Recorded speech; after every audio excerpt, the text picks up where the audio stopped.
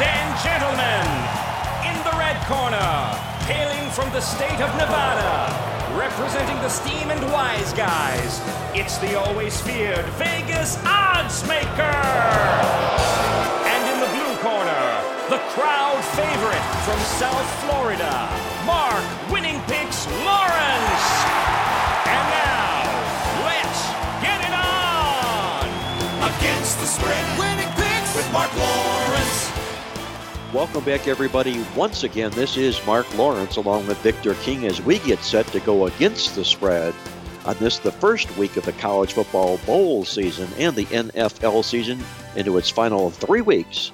With that, we've got you covered for this weekend's football games, and I want to welcome our co-host Victor King from King Krill Sports onto the set. Victor, all in all, how were things for you this past weekend? Are you looking forward to the upcoming college football bowl season? I'm ready to go bowling, Mark. Definitely. You know, this is the season of giving, as you know.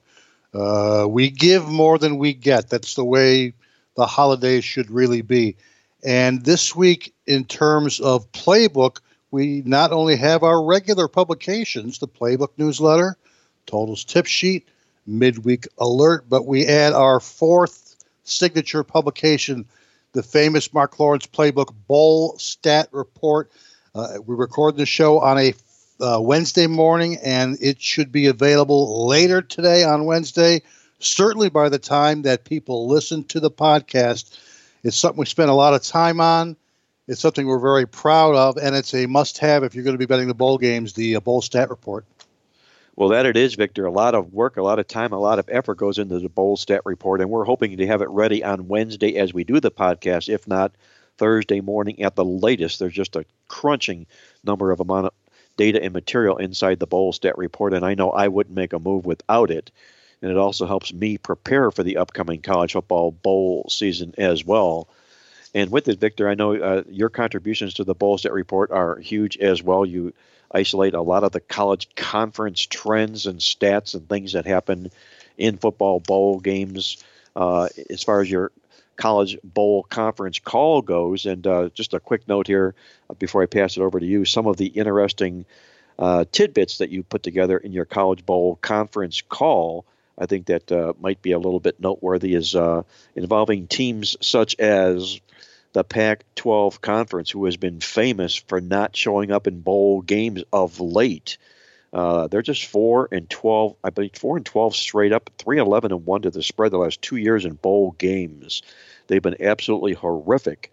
And if you take a look at their worst roll, according to the College Bowl Conference call, when they've been favored off a loss, Pac-12 teams are just 1-9 to the spread, and that would put both Utah and Washington State in those categories. Any other things that you call noteworthy, Victor, from what you saw from the College Bowl Conference call report inside the stat report? I think you covered some of the major points, and of course there's a ton of more material and stats and numbers there. And we also have to tie a nice, neat little bow around the end of the college football regular season.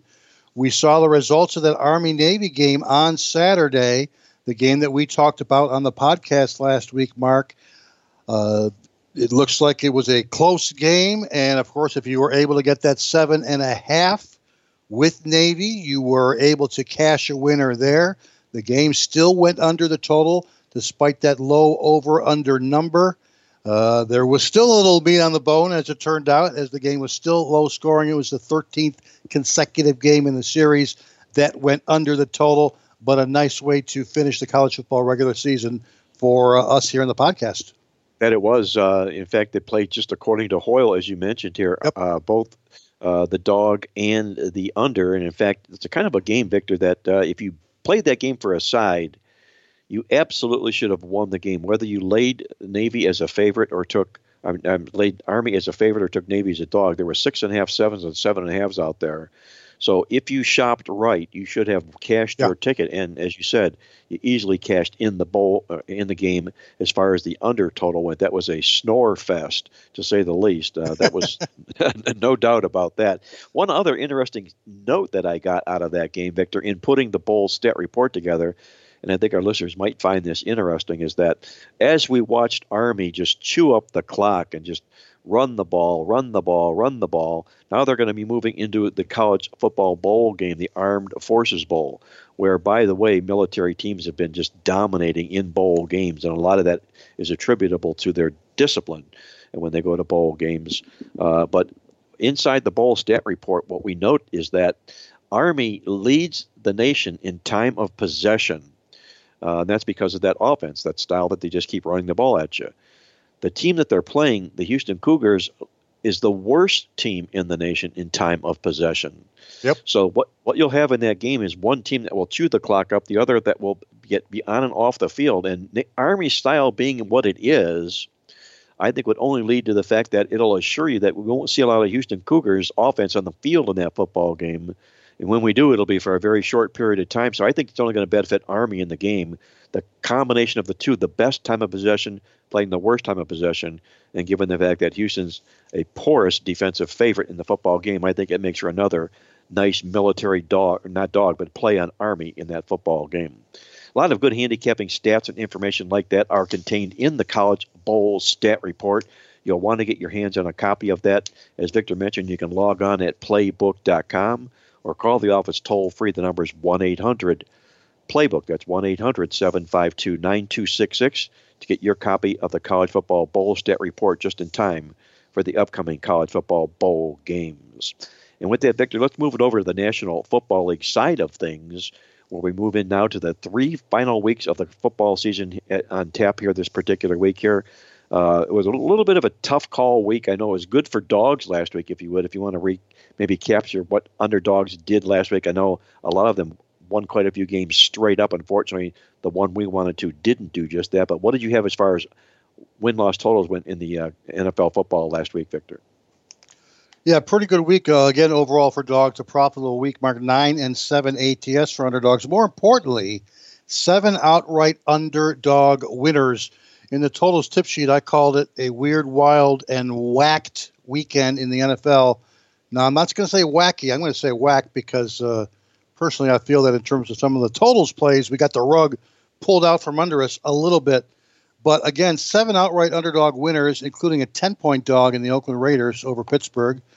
The 9-point dog with Miami over New England, of course, the game that they're calling the Miracle in Miami or the Shock at the Rock, whatever you want to call it. A very interesting last play of the game there. Not to mention outright underdog winners on the Jets. Our Cleveland Browns improved to 5 wins with their dog win over Carolina. Indianapolis in a big underdog win over Houston, who had won, 9 games in a row. San Francisco pretty much dominating Denver at home. And then finally in the Sunday night game, Chicago was the slight home dog, and they took home the bacon against the L.A. Rams, completely dominated the Rams, I might add. For the season now, we've got the underdogs coming in at 103, 90, and 8 overall. Pretty profitable season. And in terms of totals, not as one-sided on the actual scoreboard as it was statistically. There were 7 overs, 9 unders last week, but it was still the second lowest scoring week of the season last week. In fact, Mark, the last 2 weeks of the NFL have been the 2 lowest scoring weeks. 42.7 2 weeks ago, and this is last weekend, 43.5 points. You're seeing the numbers come back down to earth a little bit. That's not surprising, given the tendencies of the last month of the season, the fact that you got some nastier weather, the fact that we're kind of top-loaded with more division games than non-division games, but it was the second lowest scoring week of the season. Yeah, I was going to mention that, Victor, that in looking at the opening lines both last week and this week on the National Football League card, I've seen immediate hits to the totals going under, and I'm talking about across the board in these totals, 2-3 points off the openers, and a lot of that, as you say, attributable to it being the time of the year, 2 division games cropping up into play right now, and also 3, maybe perhaps the importance of playoff races that are in effect right now. And, for these teams that are in playoff races, obviously they're there because the majority of them own good defenses. And when you lock horns with good defenses late in the football season here, you'll end up seeing some rather low-scoring football games or totals that end up going the opposite way. But I noticed this, Victor, in your totals tip sheet this week, you talked about the west to east time zone pattern that exists. And I don't know if you want to touch on that now, or will it maybe across the board later on in the show with one of the plays that you're going to be talking about. But an interesting topic, to say the least, about the west to east time zone plays. We're going to make that one of our free plays later on in the show, these west to coast games and the tendency toward a little higher scoring. It was surprising to see multiple division winners lose last week. Pittsburgh Steelers, New England Patriots, Houston Texans. 3 out of the 4 division leaders in the AFC all lost last week. Not to mention the LA Rams, the NFC West current division leaders. And for a while there, I got to tell you, even Tampa Bay had New Orleans on the ropes in that game. I know it didn't show up in the final score, 28-14, but they were down like 14-3 at one point, and Tampa Bay was completely dominating New Orleans. And I'll say this, I don't think the Saints even win that game unless they block that punt against Tampa, which seemed to turn things around and kickstart things for the Saints. I'll say this, Mark, I don't see a great team in the NFL. I see some very good teams, but I don't see that one great team. Well, you know what's happening, Victor, is that we saw, if you will, a peaking of some what looked to be good teams maybe midway through the football season. I'm talking about the likes of the Kansas City Chiefs, the LA Rams, and the New England Patriots, who peaked, if you will, perhaps maybe a little too early before we get into the final stretch run of the season. Now these teams are coming back to earth. Now, whether it's because of injuries, from a point spread perspective, because the odds makers are adjusting their numbers on their football games, but the truth of the matter is there are what I call chinks in the armor in a lot of these good football teams as we head down to the stretch here. I talked about it with New Orleans. We wrote about this in the newsletter. We saw that New Orleans had this chink in the armor when they were 9-0 straight up into the spread. All you need to do is look inside those stats, and you saw that in take a look at in the previous 6 games, they were outstatted half the time, 3 times in those previous 6 games. That is not the trait of a team that is dominant. And we saw that New Orleans begin to fall off. We've seen the Rams fall off. And the Rams and the Chiefs have both coincidentally seem to have fallen off since their meeting, since that high-scoring affair, that Monday Night Football game. It was like a 15-round Muhammad Ali-Joe Frazier fight. And afterwards, you're kind of beat up. Maybe you're punched out. Who knows what the situation is. But as you say, there is not a pure, total, hands-down dominant team in the National Football League right now as we speak. And which is good for the league. It's good for the parity and good for for the upcoming football playoffs as we're seeing them. But going into this weekend, right now in Vegas, the New Orleans Saints are the 7-4 favorite to win the Super Bowl, and they're followed by the Rams at 7-2, Kansas City at 9-2, New England 6-1, and the Chargers 8-1. So that's how they've got them paired. How Vegas visualizes who's going to make it to the Super Bowl this year. One thing I do know, Victor, a team that is not going to be going to the Super Bowl is a team that bit both you and I last week, and that was the Philadelphia Eagles. You can call it a bad beat because the way it unfolded at the end was terribly bad. Arguably so. It was a real hard beat not to cash a ticket with either the Eagles or the under in that football game. But the way it unfolded here, I think, would certainly make the Scott Van Pelt bad beat game of the week in the National Football League. Here we are almost 72 hours later, and I'm still salty about how that game ended, at least from my point of view. And we owe it to our listeners. This is the game we talked about last week on the show, to at least try and understand it, explain it, and at the very, very least, learn from our loss. And that's what a good handicapper or bettor will do, is they'll take that information from a loss and they'll move on to the next week. But we were on the under in the game, 45.5. It was 6-0 at the half. Heading into the fourth quarter, it was 9-6. I mean, if you're like me, you pretty much have that W next to the under in that particular game, 9-6, until the floodgates opened up in that particular game. And I do mean floodgates. 31 total points were scored in the fourth quarter, including 3 touchdowns in the final 3 minutes of play of that game. It goes into overtime. You know what happened in overtime? Let me say one thing about this particular game. When Philadelphia scored their last touchdown of the game, there may have been a minute and a half left in the game. I was shocked that they did not go for 2 points, the 2-point conversion there. Because if they go for the 2-point conversion there, it doesn't matter whether they make it or they miss it. The under wins. Your play on Philadelphia plus the points also wins.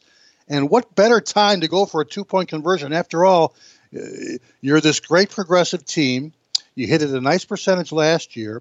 This season, the Eagles are 7 for 7 in fourth down conversions. You're clearly being dominated statistically for the game. So the best time to try and steal a game is on the road, late in the game. And again, Mark, I am shocked that they did not go for the 2-point conversion there. As it was, the game ended up going into overtime, and Dallas didn't kick a field goal. They ended up going for a touchdown anyway. I'm still salty about it. We were on the right side in regards to the under. These things happen. I'm sure you have some thoughts as well on your side of the game in terms of the underdog. Well, that was truly one of the classic over-under total bad beats in my memory, at least. Watching it unfold, also watching the game from the Philadelphia Eagle underdog perspective was a bad beat as well. I wonder why Jason Garrett did not go for a kick a field goal with under 3 minutes to go in the game at the ball at the 20-yard line on 4th and 1. He instead went for the first down, made it, and obviously, the rest of the story unfolded from that point thereafter. But the bottom line is a bad beat's a bad beat, and I think the most key critical factor when it comes to handicapping games is much like on the golf course. When you have a bad shot, a bad hole, the most important thing you can do is file it, forget it, and move forward and try and move forward with a positive frame of mind, because that's what's going to help you win the next hole or win the next game. And that's exactly what we have to do is file it, forget it. There's not a lot to learn from that mistake other than just filing it and forgetting it and forging forward and handicapping the card with a positive frame of mind. Our good friend Steve Crabb, by the way, Victor, the Texas Tornado, sent us an email here with regard to, and he's on our nice little trail here right now. We talked a little bit last week about National Football League teams that have a dominant rush amount of rush averages per attempt in football games when they play teams that are on that complete opposite end of the teeter-totter on the opposite end that way, and how dominant they become. And he cashed a nice ticket with Seattle over Minnesota Monday night doing just that. And he calls out this fact this week, and it's pretty interesting about what he sees will happen in the Miami-Minnesota football game this week. How poor the Miami defense is, especially on the road, when you break down home and road numbers. And you look at the Minnesota offense and how much dramatically different it is at home as opposed to on the road. So you have a home-road dichotomy difference strongly favoring Minnesota in this football game. And you couple that with the fact that Minnesota will have this new look with this new offensive coordinator, it could make for a good play for a favorite to fade this phony Miami Dolphin football team, which I've gone on rants about so far this football season here. They've only won the yards in 2 of their football games, and they have a winning record. I just scratch my head and wonder what's going on. But bottom line, good email from Steve Crabb, the Texas Tornado. Keep an eye on Minnesota over Miami in that home-road dichotomy situational matchup on Sunday. Don't go away, guys. When we come back, Victor and I, we're going to tear apart our college football game of the week, make that our college football game of the week, and our NFL games of the week. Our college football first bowl play is right around the corner when we're back with more here on Mark Lawrence Against the Spread.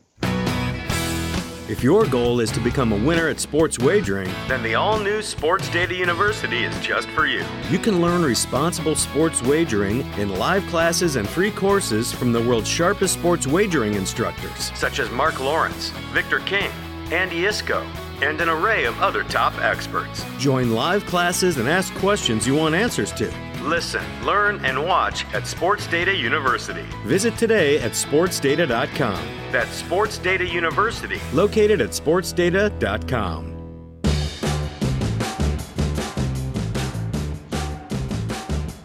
Welcome back, everybody. This is Mark Lawrence along with Victor King, and we're going against the spread on this week's college football bowl card in the NFL as well. And with that, we'll kick off our college football game of the week as we kick it off with our first bowl game.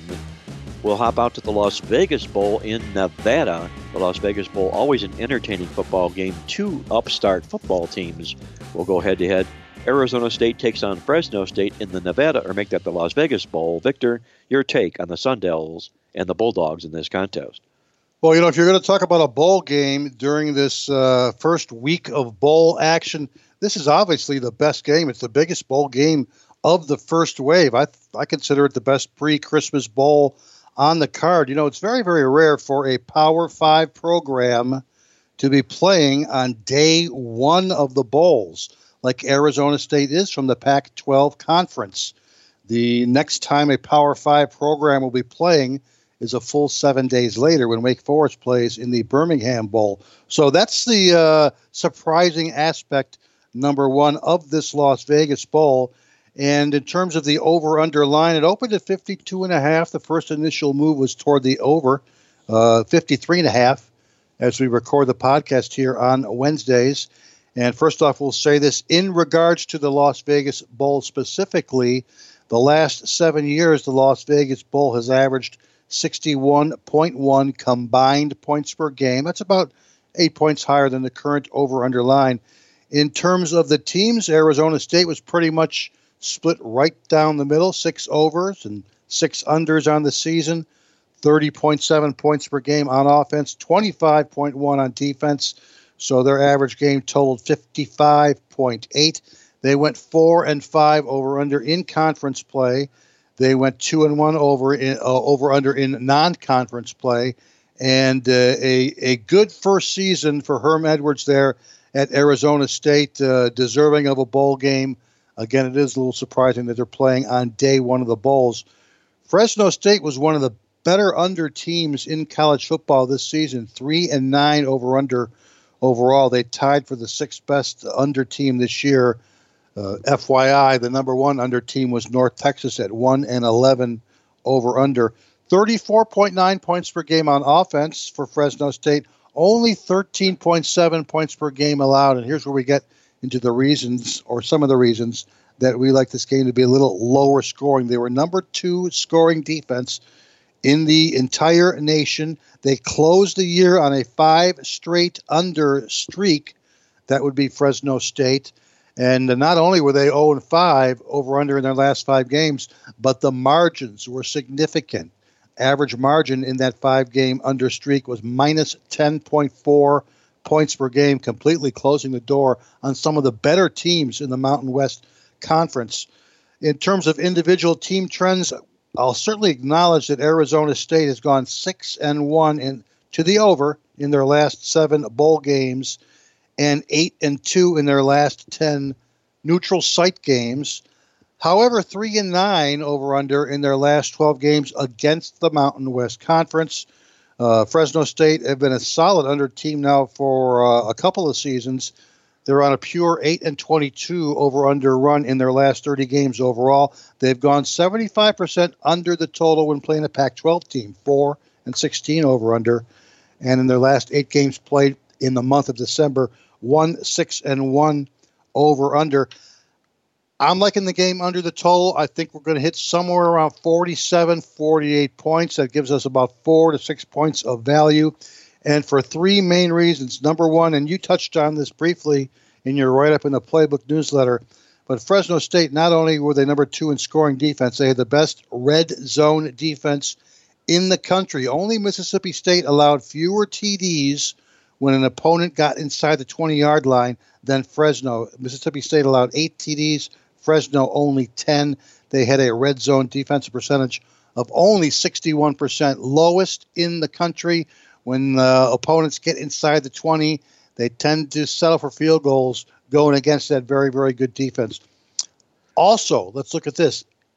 ASU's best offensive player is not playing in this game. He's taken the ball off, and that's wide receiver N'Keal Harry. And, folks, this guy is going to be a first-round draft pick in the NFL, and he has a chance to be a historically good player in the NFL. 73 receptions, close to 1,100 receiving yards on the season, 9 touchdowns. He's taken the game off. So, as a result, ASU, therefore, has got the talent to ground and pound if they have to against this Fresno State defense. Boise ran 55 times last week against Fresno in the Mountain West Championship game. Arizona State has run for 200 or more yards already 5 times this season. That's what I think we'll see, and we'll see something similar to what happened in that Mountain West Conference Championship game, a game that went under by 17 points last week. So, Mark, we're going under in the Las Vegas Bowl, day one of the bowls, Arizona State against Fresno State. Victor goes under the total in the Vegas Bowl between the state matchups of Arizona and Fresno State. He also pointed out the fact that this is a Power 5 versus Group of 5 matchup, and it's unique in the sense that if you take a look, there are a total of 6 Power 5 teams that are playing Group of 5 teams in college bowl games this year. That's an inordinate number of games between these upper echelon and lower echelon conferences that are going toe-to-toe in bowl games. The unique thing is that in 5 of these 6 matchups, the Power 5 teams find themselves favored over the Group of 5 teams.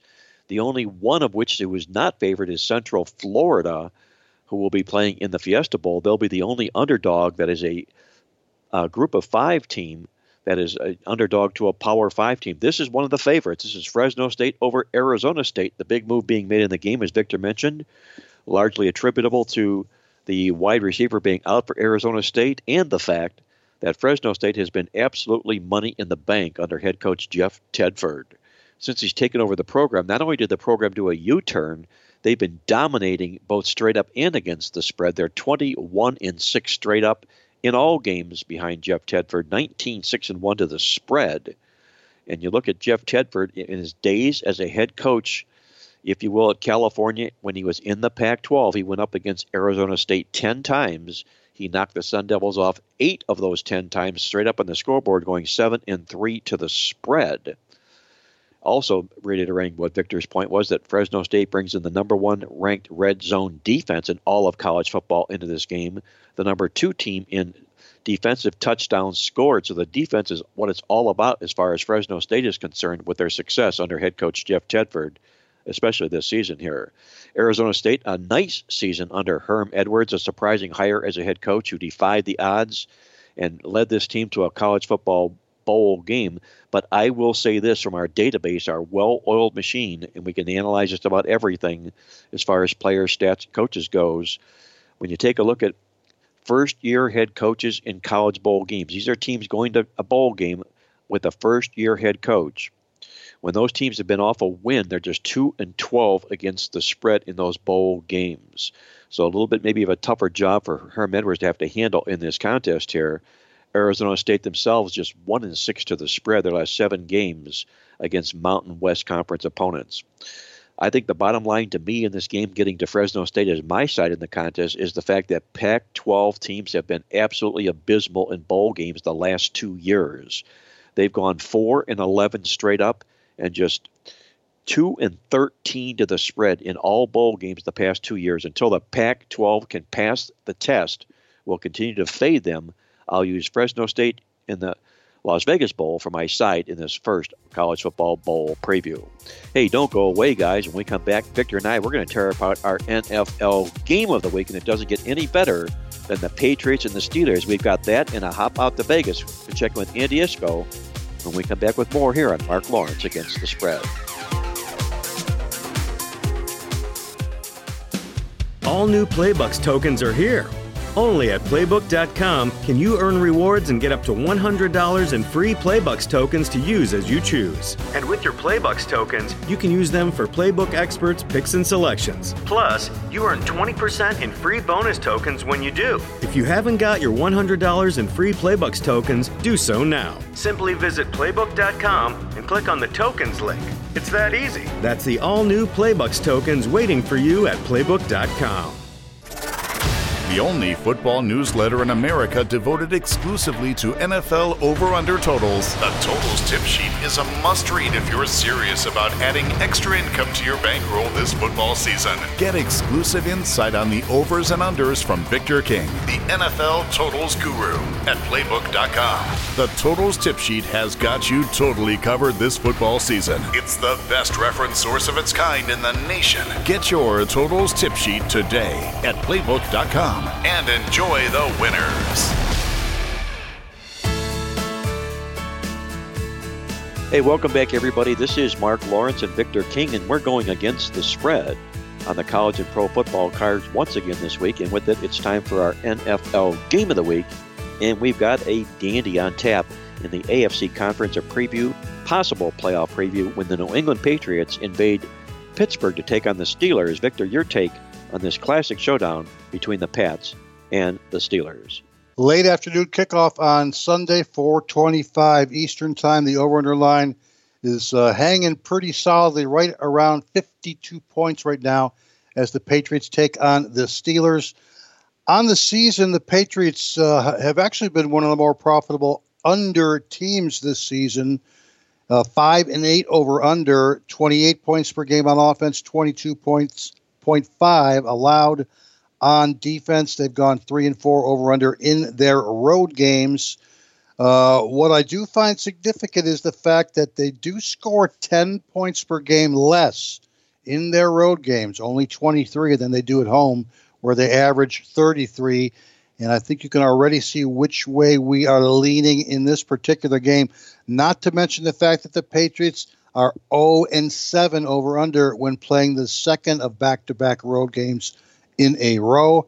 For the Pittsburgh Steelers, now this is what puts a little bit of trepidation behind our play, is that Pittsburgh, along with New Orleans, these are the two best teams in the NFL from each respective conference in terms of home over results.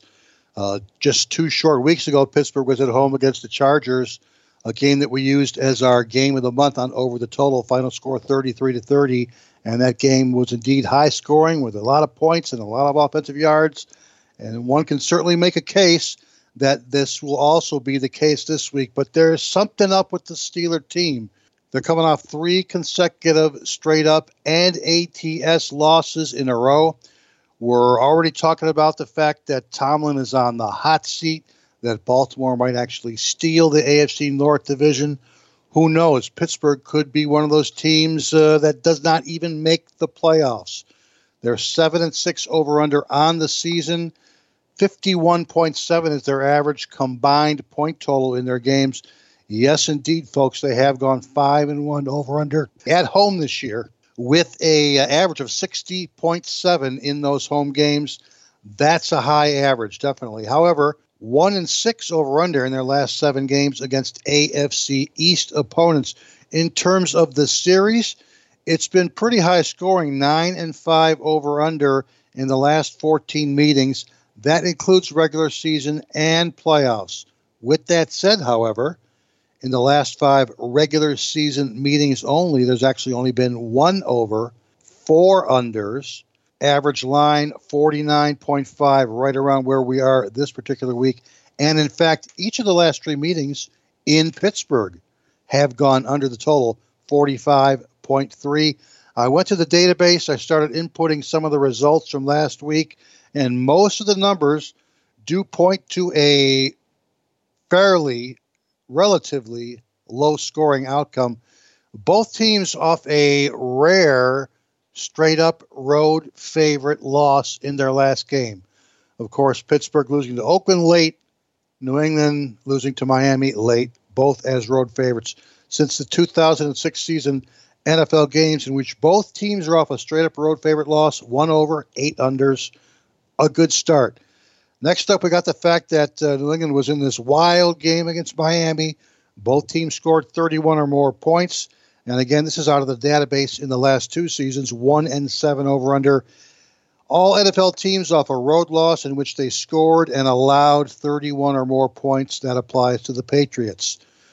Both of these teams come in as 2 of the better teams in terms of won-loss percentage on the season, both over 550.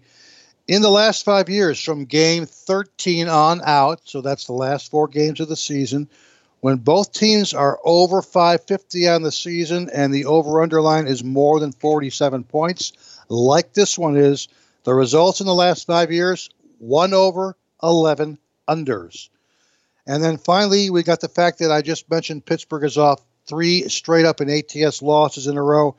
NFL home teams in the last 2 years, 1 over, 9 unders, off 3 or more straight-up and ATS losses in a row.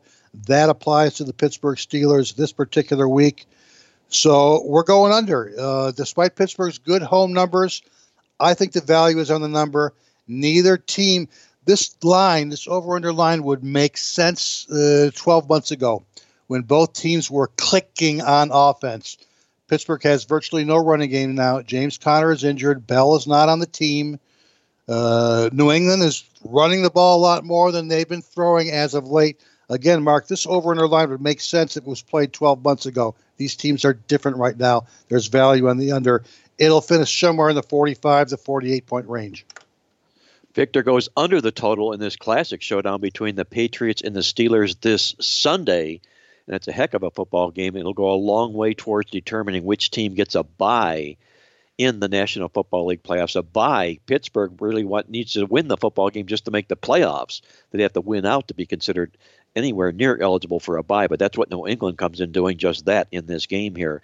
New England comes in off that obvious Miami Miracle loss to the Miami Dolphins down here last week when the win would have put them in much, much better position. But nonetheless, they have to rebound after that.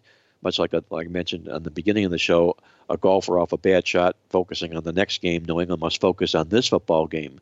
Tom Brady has been outstanding in his career. We called this out. I did in our USA Today Sports Weekly column about how good the New England Patriots have been in the month of December behind Tom Brady.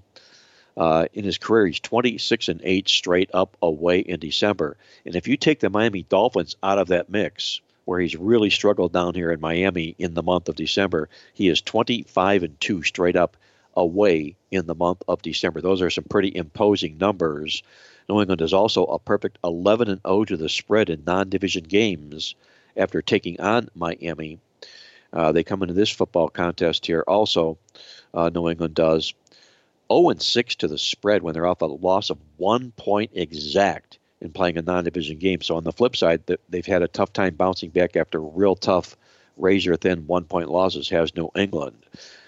The Pittsburgh Steelers come in here looking to shake the losing ways against the Pats in the series. They've lost 5 straight games in a row. Big Ben Roethlisberger against New England in the final 4 weeks of the season. He's 0-4 straight up and 0-3-1 to the spread.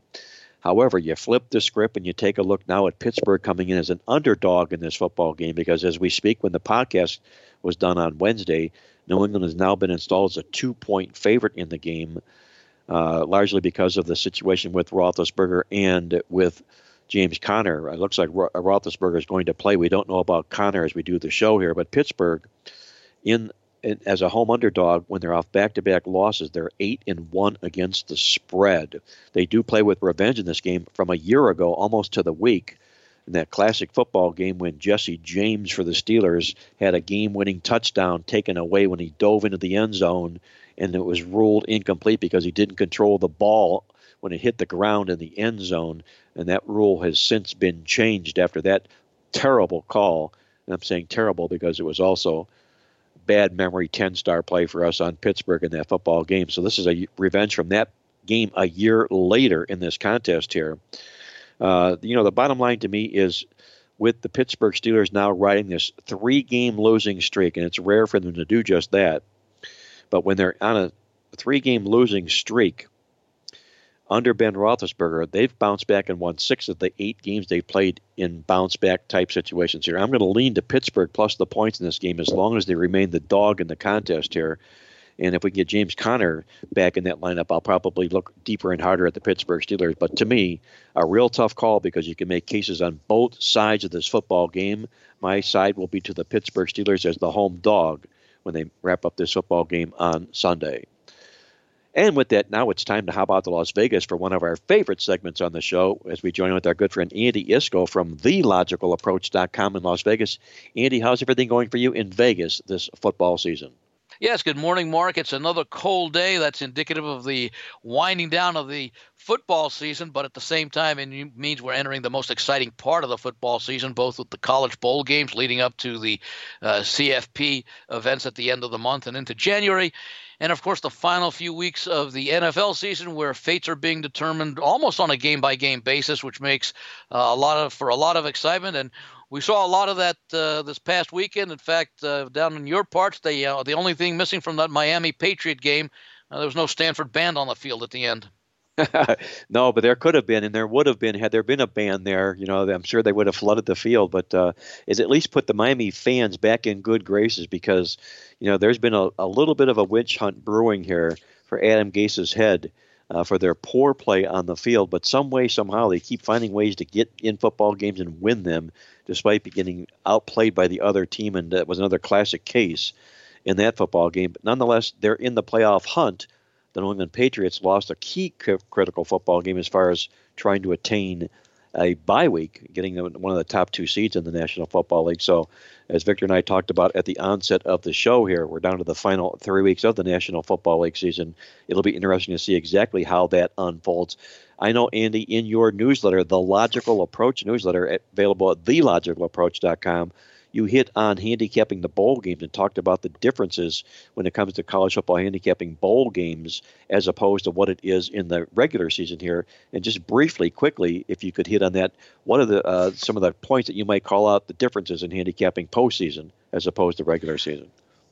Well, Mark, I think we've all acknowledged, I use the phrase for many, many years, that handicapping involves both art and science, the science being the numbers, the stats, the art being the interpretation and application of those numbers, and the factoring in of other factors as well, the inclusion of other factors. And whereas let's say you are more of an analytical handicapper, that might comprise, say, 70% of your regular season handicapping, and the artistic or subjective part of handicapping might involve 30%.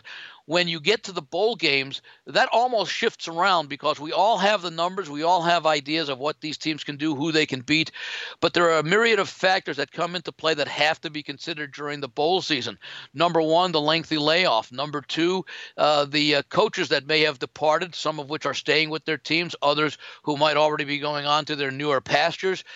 Ineligibility that may come up after final exams or off-field incidents that can occur when there's so much downtime between a team's final game. I go back, I want to say it was about a decade or so ago where, before we had some of these conference championship games, the Big Ten season would end like a week before Thanksgiving, and then a lot of those teams would be playing on New Year's Day, and you're basically taking 5 weeks off. That's almost like, okay, in Major League Baseball, the first regular season ends on September 30th, and let's start the World Series on November 15th.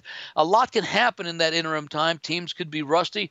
They all appreciate the time off for allowing injuries to heal and be as close to as full strength as possible. Those factors have to be considered as well. We have a lot of opportunities. The beauty of the bowl season is we have over a month to study some of the numbers for some of the late or almost a month for some of those January 1st games, and we can dive deep into them. We can get a good idea of how conferences fare based upon their early results. How does Pac-12 teams do? How do Big Ten teams do, etc.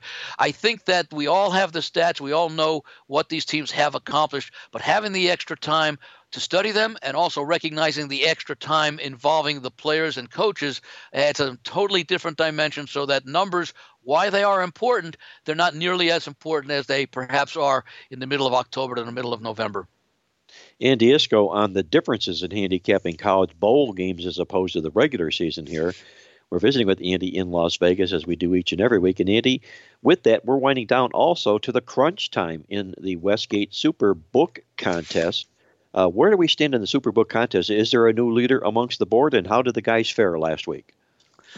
Well, to be honest, Mark, I don't necessarily track who the leaders are. I just track what they've accomplished. So when I look at it this way, the overall performance, I'll start with the Westgate Super Contest Gold. That's the one that carries the $5,000 entry fee. Winner take all, a little bit over 120 entrants this year. The leader is currently with a record of 44, 23, and 3 against the point spread. That's a total of 45.5 points out of a possible 70, getting 1 point for a point spread cover, half point for a point spread push. Those 45.5 out of 70 points results in a winning percentage of 65.0% for the leader. Right now, there are 34 contestants within 5 points of that lead, meaning that they've got at least 40.5 out of a possible 70 points. That means if someone is hitting 57.9% or better in the Super Contest Gold, they are within 5 points of the leader. And, of course, that's a huge gap at this point of the season to overtake the leader if you're one of those that has those 40.5 points as opposed to, say, 42 or 43, where you're a little bit closer, with only 3 weeks and 15 picks remaining. To put it in perspective, the leader with those 45.5 points has a 1-point lead over 4 contestants at 44.5. As far as the consensus plays go, last week it was a losing week for the consensus. They were 2-3 against the point spread. The winners against the point spread in the consensus were a pair of underdogs, the Indianapolis Colts, winning outright as 5-point dogs against the Houston Texans, and the San Francisco 49ers doing the same as 4.5-point home underdogs to the Denver Broncos. The consensus lost with its top play of the week, also an underdog, the Philadelphia Eagles, getting 3.5. Some might consider that a bad beat the way the game ended. Others may say the Eagles are fortunate to be in that game at the end, the way Dallas had been able to dominate the large portion of that game. But that's NFL football. The other consensus losers, the Buffalo Bills laying 3 to the New York Jets, a game that they lost outright, and a fourth underdog that was involved in the consensus, the Monday night Minnesota Vikings, did not cover the 3.5. So for the season, the consensus is at 36, 29, and 5 for the Super Contest Gold. That's 38.5 out of a possible 70 points, translates to 55.0%. Now, as far as the main contest goes, that's the one that carries the $1,500 entry fee. It's been contested for 30 years. Originally, the property was known as the Las Vegas Hilton, and then the LVH, and now, of course, the Westgate. Same management team, headed by Jay Kornegay, has been running the Super Contest for, I'd say the last 15, 16 years after it had started. As I say, I believe it started this season after the strike season of 1987, starting in 1988. The leader in this contest has a record of 52-18. It had been over 75% for much of the year. This is now 74.3%, so a bit of a drop down this week. There are 13 contestants within 5 points of the lead, because the leader at 52 and 18 has a half-point lead over one contestant and is tightly bunched. If you have 47 points or more, meaning that you're hitting 67.1%, you are within 5 points of the lead. But as far as cashing in the contest, this contest pays the top 100 in ties. Right now, there are 86 contestants hitting 62.9%, or slightly under 63% or better, who would be entitled to full shares based upon their finishing positions. There are 31 contestants at 62.1%. Those 31 contestants are tied for the final 14 paying spots of positions 87 through 100. So if you're hitting at least 62% in the regular Super Contest this year, you are currently in a position to at least get something back for your investment. The consensus last week in the main Super Contest, also 2-3. Unlike the Super Contest Gold, which had 120 entrants, the main Super Contest, they call it Super Contest Classic, had over 3,100 entries. Unlike the Super Contest Gold, where the consensus consisted of 5 underdogs and 1 favorite, not surprising, because for $5,000 you'd expect there to be less dead money in that contest, a lot sharper handicappers. The Super Contest Classic, the consensus was composed of 4 favorite teams and 1 underdog team, as follows. The 2 winners were the number 1 selection of the Indianapolis Colts over the Houston Texans, and the New York Giants laying 3.5 at home to the Washington Redskins. The losing consensus selections this week, all underdogs.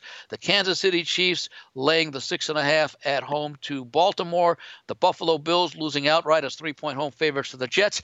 And the Sunday night game involving the Los Angeles Rams, 3-point favorites over the Chicago Bears. For the year, the consensus is 36 and 34, slightly above 500, 50% winning percentage, a little bit higher than that. The favorites, when the preferred team amongst all 3,100 plus contestants was the favored team in the game, 4-4 this past week, and 53, 63, and 5 for the season, just slightly over 51%, 51.4%. Underdogs, when the underdog team is the favored team, there were 8 of those this week. 5-3, that's 42 up, 40 down, and 2 pushes, 45.9% for the year. Overall, for the contest, using every selection by every contestant, 97 correct, 104 incorrect, 7 games resulting in pushes. That's 51.2% for the entire field as a whole. Finally, the Golden Nugget contest. This is the one that involves 7 selections per week, runs all 17 weeks of the NFL season, but does involve college and NFL sides. No totals this year. There is one leader who's opening up a bit of an edge right now. The leader is 67, 29, and 2. That's 68 out of a possible 98 points, or 69.4%. That has a 2.5 game or 2.5 point lead over a pair of contestants who have 65.5 total points.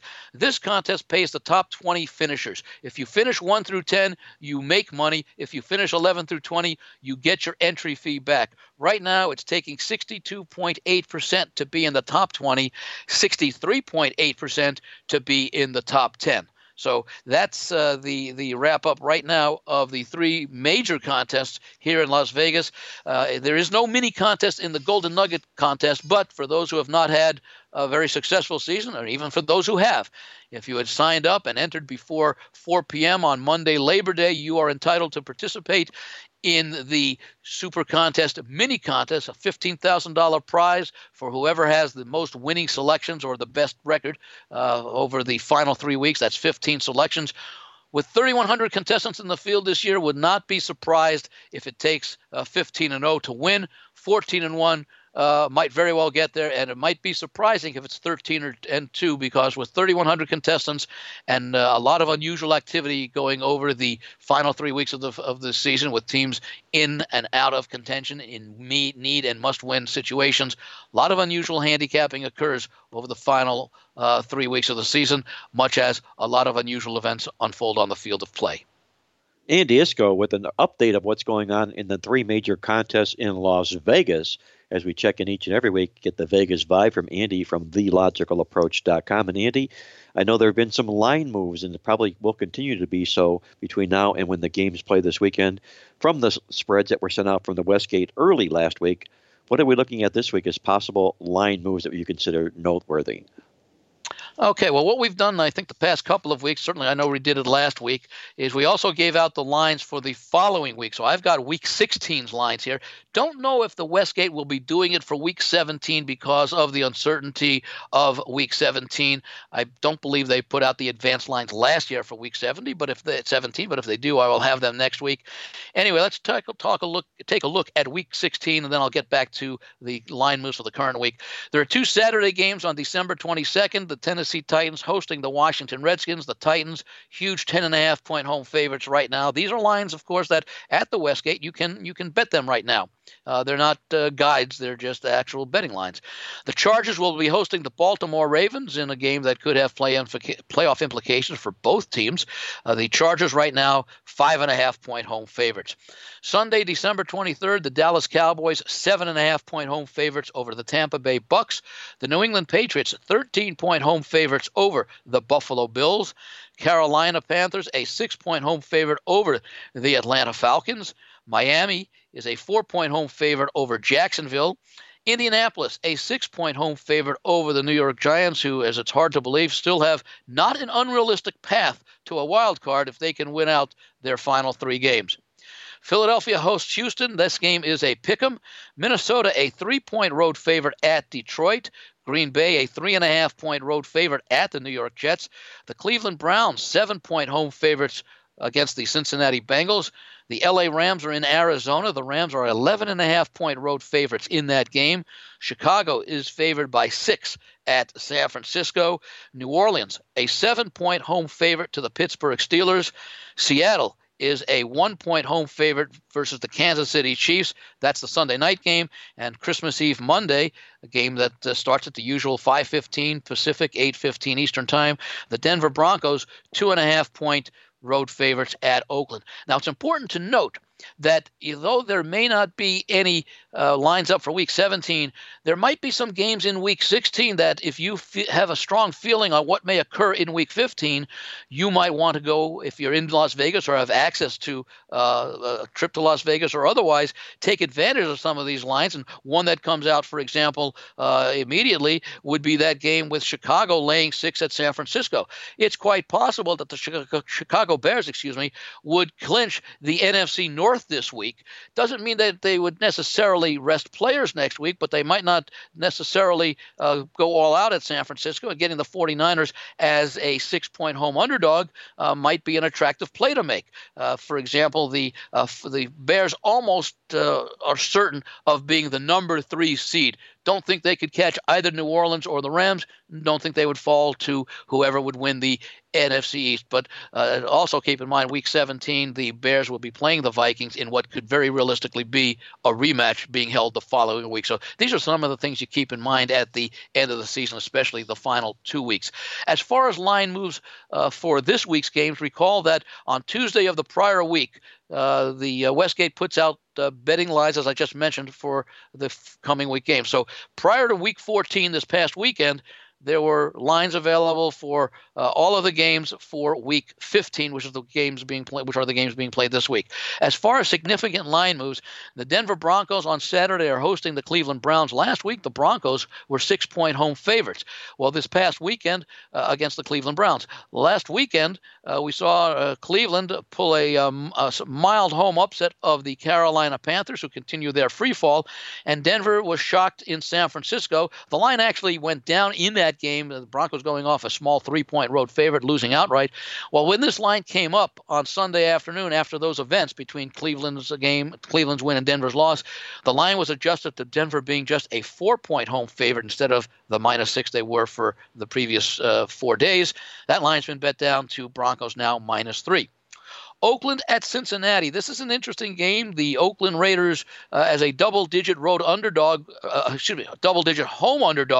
defeated the Pittsburgh Steelers outright. Cincinnati, an even larger 14, 15-point road underdog at the LA Chargers, almost upset the Chargers. They did cover in the 26-21 loss. Now, last week, Cincinnati was a 4.5-point home favorite over the Oakland Raiders. By that time, Andy Dalton had already been out for the season. Jeff Driscoll was the starting quarterback. The results of this past week notwithstanding, the Cincinnati Bengals were actually dropped a half point a full point, a 3.5-point favorite over Oakland. That line has come down a little bit further. The Bengals now favored by 3. This was a surprising move in the Dallas-Indianapolis game, or surprising adjustment. Last week, Dallas and Indianapolis was a pick'em at Indianapolis. Well, of course, Dallas continued its winning ways with its nice overtime win against the Philadelphia Eagles. Indianapolis had that home upset of the Houston Texans, who had won 9 in a row. So you would expect there to have been an adjustment, and indeed there was, but it was a significant adjustment. The game going from pick'em to Indianapolis -3. Similarly, Detroit at Buffalo last week, that game was a pick'em. Buffalo opened a pick'em once again following this week's result, where Detroit won at Arizona and the Bills lost at home to the Jets. Both teams involved last week in games against contenders, as they pretty much are. Yet Buffalo opened the pick'em, and the line immediately moved to Buffalo, a 2.5-point home favorite. Tennessee Titans at the New York Giants. The Giants finally playing well up to expectations, or at least the ones that were ahead at the preseason. They have won 4 of their last 5 games. Of course, Tennessee with that big win over Jacksonville last Thursday night. This game had the Giants, even before last week, a 1.5-point home favorite. When the line got reposted Sunday afternoon, the Giants were made a 3-point home favorite, a fairly significant adjustment to move up to a key number. The early action came in on Tennessee, the underdog, such that the Giants are now 2.5-point home favorites. A couple of other games worth noting. Seattle at San Francisco. The Seahawks, 7-point road favorites last week for this matchup. Of course, Seattle with their win Monday night, perhaps not as impressive as the final score would suggest, 21-7 over Minnesota in terms of how the scoring went in that game. Most of those points coming very, very late, as it was a 6-0 game early fourth quarter. But Seattle clearly dominated the action in that contest, so the final score more reflective of how the game was played, not how the game ultimately resulted in the scoring pattern. San Francisco, as mentioned earlier, at home upset the playoff contending Denver Broncos. Seattle was a 7-point road favorite in that game last week. When the line came up Sunday, this is before the Monday night game, Seattle was a 6-point road favorite at San Francisco and was bet down Sunday evening to 5.5. The game came off the board prior to that Monday night game against the Vikings being played. When it came up on Tuesday morning, instead of 5.5, where it closed Sunday night, the Seahawks were 6.5-point road favorites based upon that impressive win. And yet the money came in on San Francisco to a point where this line dropped late last night to 4.5. It's back up to Seattle, a 5-point road favorite as we do this podcast on Wednesday. And finally, the Sunday night game between the Philadelphia Eagles and the Los Angeles Rams. Eagles in a desperate situation for not a point spread cover, a point spread win. And of course, the Rams still battling with New Orleans for the top seed in the NFC, currently tied at 11-2. The Saints, by virtue of their win over the Rams, have that edge right now. Last week, the Rams were a 7.5-point home favorite. This game actually opened at 7.5, but the money immediately came in on the Rams. The line has gone as high as 9.5. It settled back down to where the Rams are pretty much a 9-point home favorite in this contest. An overview of the lines and the movements that have happened in Las Vegas, both upcoming this week and next week, from Andy Iskoe, joining us from TheLogicalApproach.com in Vegas. And with that, Victor, I know you've got a question you'd like to run by Andy on the show this week as well.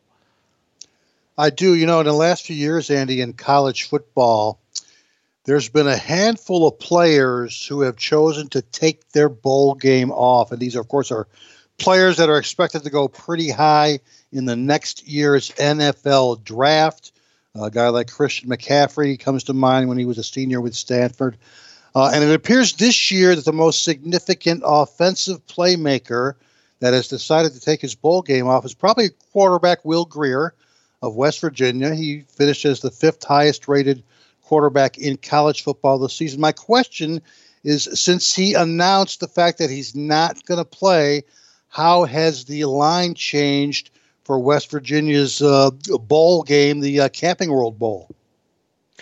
Yeah, Victor, I don't know that it has changed all that much right now. We don't really see a lot of activity in these bowl games. We see a lot of activity within the first, say, 24 hours after the lines are announced. Then they sort of settle into about 2 to 3 days prior to the kickoff of this specific game. I did not monitor that move of the West Virginia game as of yet, because I think a lot of people expected that there would be the staying out for Will Grier, amongst others, Ed Oliver of Houston in their game against Army in the Armed Forces Bowl. Keneal Harry of Arizona State, one of the better wide receivers, projected to be a first-round pick, is going to be missing the game this weekend here in Las Vegas against Fresno State, the Las Vegas Bowl.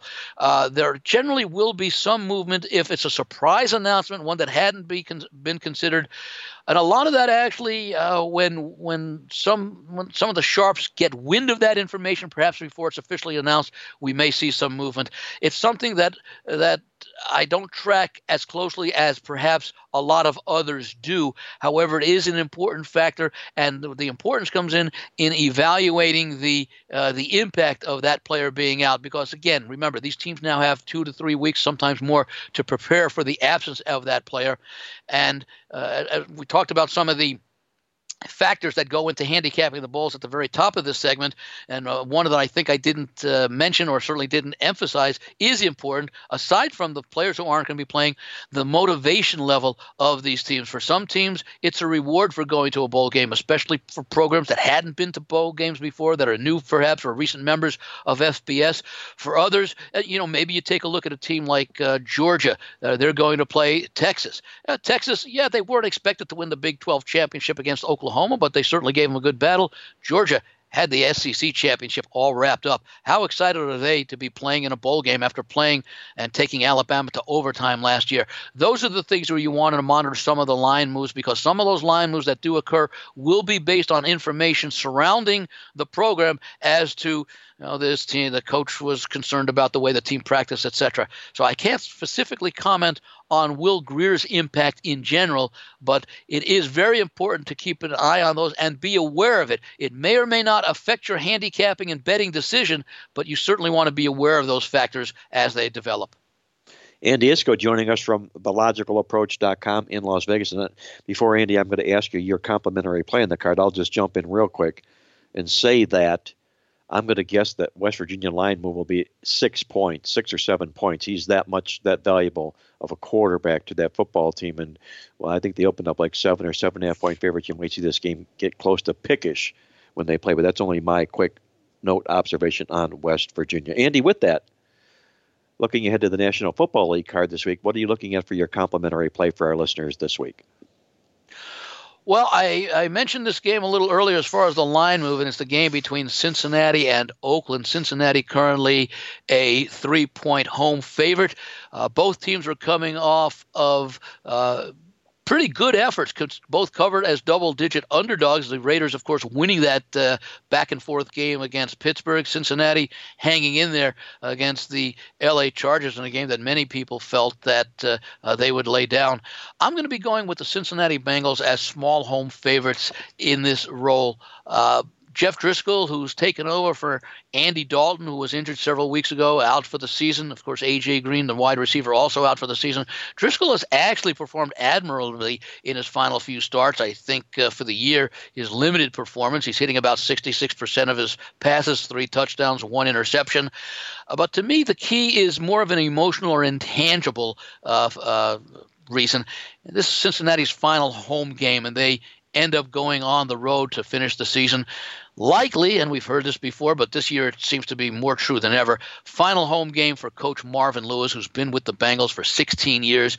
People probably don't remember how bad the Bengals were for more than a decade before he took over. Took a few years, got him into the playoffs, then had a string of 5 straight playoff appearances. Never won a playoff game, but nonetheless, Marvin Lewis changed the culture of this team. Has been very popular with his players, so I expect an emotional effort from the Cincinnati Bengals to perhaps show support for his likely soon to be ex-coach. Statistically, I will mention one thing, that the Bengals do have modest edges in most of the key categories, including, and this is a surprise because their defense has been bad all year, but when you compare it to Oakland, the Cincinnati is actually somewhat better in yards per play allowed defensively. As far as one of the key factors that doesn't get a lot of mention that I like to emphasize, a lot of people look at yards per pass attempt, which is like apples and oranges, because yards per pass attempt includes incompletions, which means you can't have factors in zeros for those attempts. That's got its own little category called percentage completion percentage. Yards per completion measures that when the pass is complete, how far does it go, or how much yardage do they gain?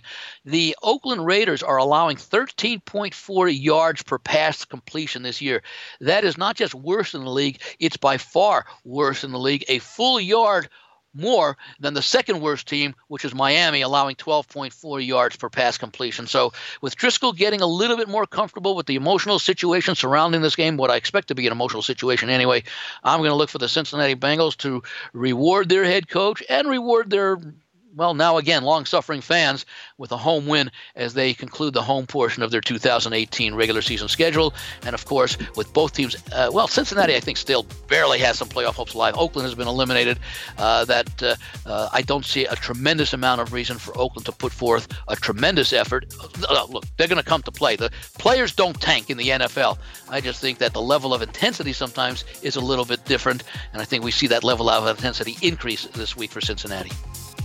Andy Iskoe likes what he sees with the Cincinnati Bengals in their last home game of the season, and perhaps with Marvin Lewis as well. He'll lay the points with the Bengals for his complimentary play on the show this week. Andy, once again, a great job, as always, on the show. I'm going to wish you the very best of luck this week and enjoy the first week of the 2018 College Football Bowl game. I'm going to wish you, Victor, and all the listeners a great week as well. I'm also going to advise everyone to start rubbing those grease on those elbows as you go out and do your holiday shopping, and have to contend with those who still do not do most of their shopping online. We'll do just that, Andy. You'll get that grease ready. That was Andy Iskoe joining us from TheLogicalApproach.com in Las Vegas. Don't go away, guys. When we come back, we'll put the final wraps on this show. I'll share with you my awesome angle of the week, along with mine and Victor's complimentary plays when we're back with the final segment here on Mark Lawrence Against the Spread. Attention sports fans, it's time to get in on all the football action at MyBookie.ag.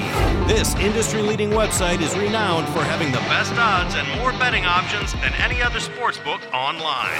This is why Mark Lawrence only endorses MyBookie.ag. Call toll-free at 1-844-900-2387 or go online to MyBookie.ag to open an account and start winning today. Get the odds you want and the fast payouts you need, guaranteed. That's MyBookie.a as in Apple and G as in games. Tell them Mark Lawrence sent you. Only the biggest, only the best, only at MyBookie.ag. Sign up today. And now, the moment you've been waiting for. From the hot South Florida sun, it's Mark Lawrence with his awesome angle of the week. All right, guys, let's get to it. Our awesome angle of the week in the NFL this week. It's called Saturday's All Right. And how we do and what we're looking to do is to plan any NFL road team playing on Saturday during the regular season if they're facing an opponent coming off a loss. We're doing this because these Saturday road teams during the regular season against opponents coming off a loss are 29-8 against the spread since 1980. That play leads us to the Cleveland Browns taking the points against the Denver Broncos for our Saturday's All Right Awesome Angle play on the football card this week. With that, I'm going to hand it off to Victor King from King Creole Sports to find out what Victor's got on tap this week. And Victor, if you would, your complimentary play for our listeners as well. Well, first off, we're eagerly anticipating our 10-star NFL Game of the Year and over-under selection. However, it's not going this weekend. It will be going next weekend. That said, if you're looking for some totals plays and you're listening to the podcast, late Wednesday, perhaps during the day on Thursday, we will have an over-under selection in the big Thursday game between the Chargers and the Chiefs, and that'll be up at playbook.com. In addition, multiple over-under selections for Saturday, day one of the bowls. We got a 4-star best bet in the NFL this week, our over of the week. That will be available on the playbook.com website by Friday night. The game will be going Sunday in the NFL. And for our free play this week, Andy just talked about this Oakland Raiders Cincinnati Bengals game, and he likes the Bengals in that one. And we're going to hit the other side, and we're going to be going over the total in this particular game. You may want to, put it together in a teaser or play it separately or in addition to Andy's play. But at the very top of the show, Mark mentioned that in the totals tip sheet this week, our main headline is there's a high-scoring west to east time zone pattern. It's got multiple qualifiers this week. This is one of those games, and we've talked about the game in the tip sheet numerous times over the last 12 years. When a west time zone team travels all the way across the country, crosses over multiple time zones, and plays a Sunday early kickoff game in an Eastern time zone, the games tend to go over at a much higher percentage than the typical NFL game, particularly when that West time zone team is A, an underdog, and B, the over-under line is in the mid to high range, and this one qualifies. But first off, what do you get when you combine the two worst scoring defenses in the league and the two worst rushing defenses? You get the over in the Raiders-Bengals game, and we're getting in a manageable line as well of only 46 points in this game. Cincinnati, dead last in overall defense this year, dead last in points per game allowed at 30.5, dead last in rushing defense. And then again, on the flip side, you got Oakland, ranked number 28 in overall defense, second last in points per game allowed this year, 29.8. So from a current statistical standpoint, the game probably has the best over potential of any game over the weekend. And again, zeroing in on that time zone situation. Here are my updated database results from the query. 25-4-1 now, over-under. In the last 5 years, Western time zone road underdogs of less than 10 points. That's Oakland versus any Eastern time zone opponent. That's Cincinnati when the over-under line is 42 or more points. I also like running a query in the database where we stack the two individual divisions who are playing each other, and we look for any over-under tendencies. We certainly got it. AFC West division, road teams have gone 15-3 over-under last 4 years versus any AFC North division opponent like the Cincinnati Bengals. And these teams have even gone 11-1, even better over-under when priced as underdogs. Of course, Oakland comes in with a 3-10 straight-up record. As Andy mentioned, they're out of the playoffs. Their winning percentage is only .213. Cincinnati technically alive, but not really, at 5-8, a winning percentage of .384. In the last 2 years, 10 overs, 2 unders, game 3 or greater home favorites of 3 or more, like the Bengals, who have a less than .400 winning percentage versus any less than .400 opponent. When the over-under line is greater than 37 points, 10 overs, 2 unders. In a normal situation with maybe Andy Dalton in the game and both teams firing on all cylinders on terms of offense, this game could very easily be 51 or 52 points. But it's down to 46. I definitely think there's some value. And, Mark, we're going over the total. Raiders versus the Bengals. And as far as big ones in the NFL, I believe you got a big one going this week in pro football. Yes, we got a lot going on this weekend, Victor. Our 10-star NFL Game of the Year is going to kick off this weekend. I also want to remind our listeners before I get into that game, you can pick up all of Victor's plays online at playbook.com from King Creole Sports with the start of the college bowl season and the NFL as well. All available at playbook.com, where you can also join me for my 10-star NFL Game of the Year. It's part of another $99 football weekend of winners, including our first round of college bowl games, all of our NFL games highlighted with our 10-star NFL Game of the Year. You can do that or sign up for our college bowl bonanza this weekend at playbook.com or call my office toll-free to get on board today at 1-800-321-7777. And with that, my complimentary play on this weekend's football card, we're going to go to the National Football League, and we're going to go right back and zero back to the Cleveland Browns in what we talked about with our awesome angle play on the football card this week. The Cleveland Browns catch the Denver Broncos, I think, in an ideal scheduling spot here. Denver, for what it's worth, in one-game home stands when they're at home coming off a road game and have a road game up on deck the following week. Denver has been in this role and really struggled. They've been in the role the last 8 times. They've lost the money all 8 times as home favorites in these one-game home stands for the Denver Broncos. The Broncos have been outstatted 76 yards a game in the second half of the football season this year. They're slipping rapidly, if you will, with their play on the field. That's 58 yards a game worse than the Cleveland Browns have played in the second half of the football season here. And you're talking about a Cleveland Brown football team that's 1.5 game behind Denver in the playoff race. Yes, they're both still eligible. Cleveland, the number 12 seed, Denver, the number 11 seed, as we do the podcast here, in a quarterback matchup between Baker Mayfield and Case Keenum. It's Baker Mayfield that owns the better quarterback rating and more touchdown passes than Case Keenum this season. With the Browns 3-2 in their games since Hugh Jackson was fired and they let Todd Haley go, we'll back the Cleveland Browns for our complimentary play on the football card this week. And that's going to put the final wraps on this show for Mark Lawrence Against the Spread. I want to thank our co-host Victor King from King Creole Sports, our good friend Andy Iskoe joining us from TheLogicalApproach.com in Las Vegas, and for our good friend Jack Reynolds, who we know is listening from above. Until next week, this is Mark Lawrence reminding you to always remember to bet with your head, not over it, and good luck as always.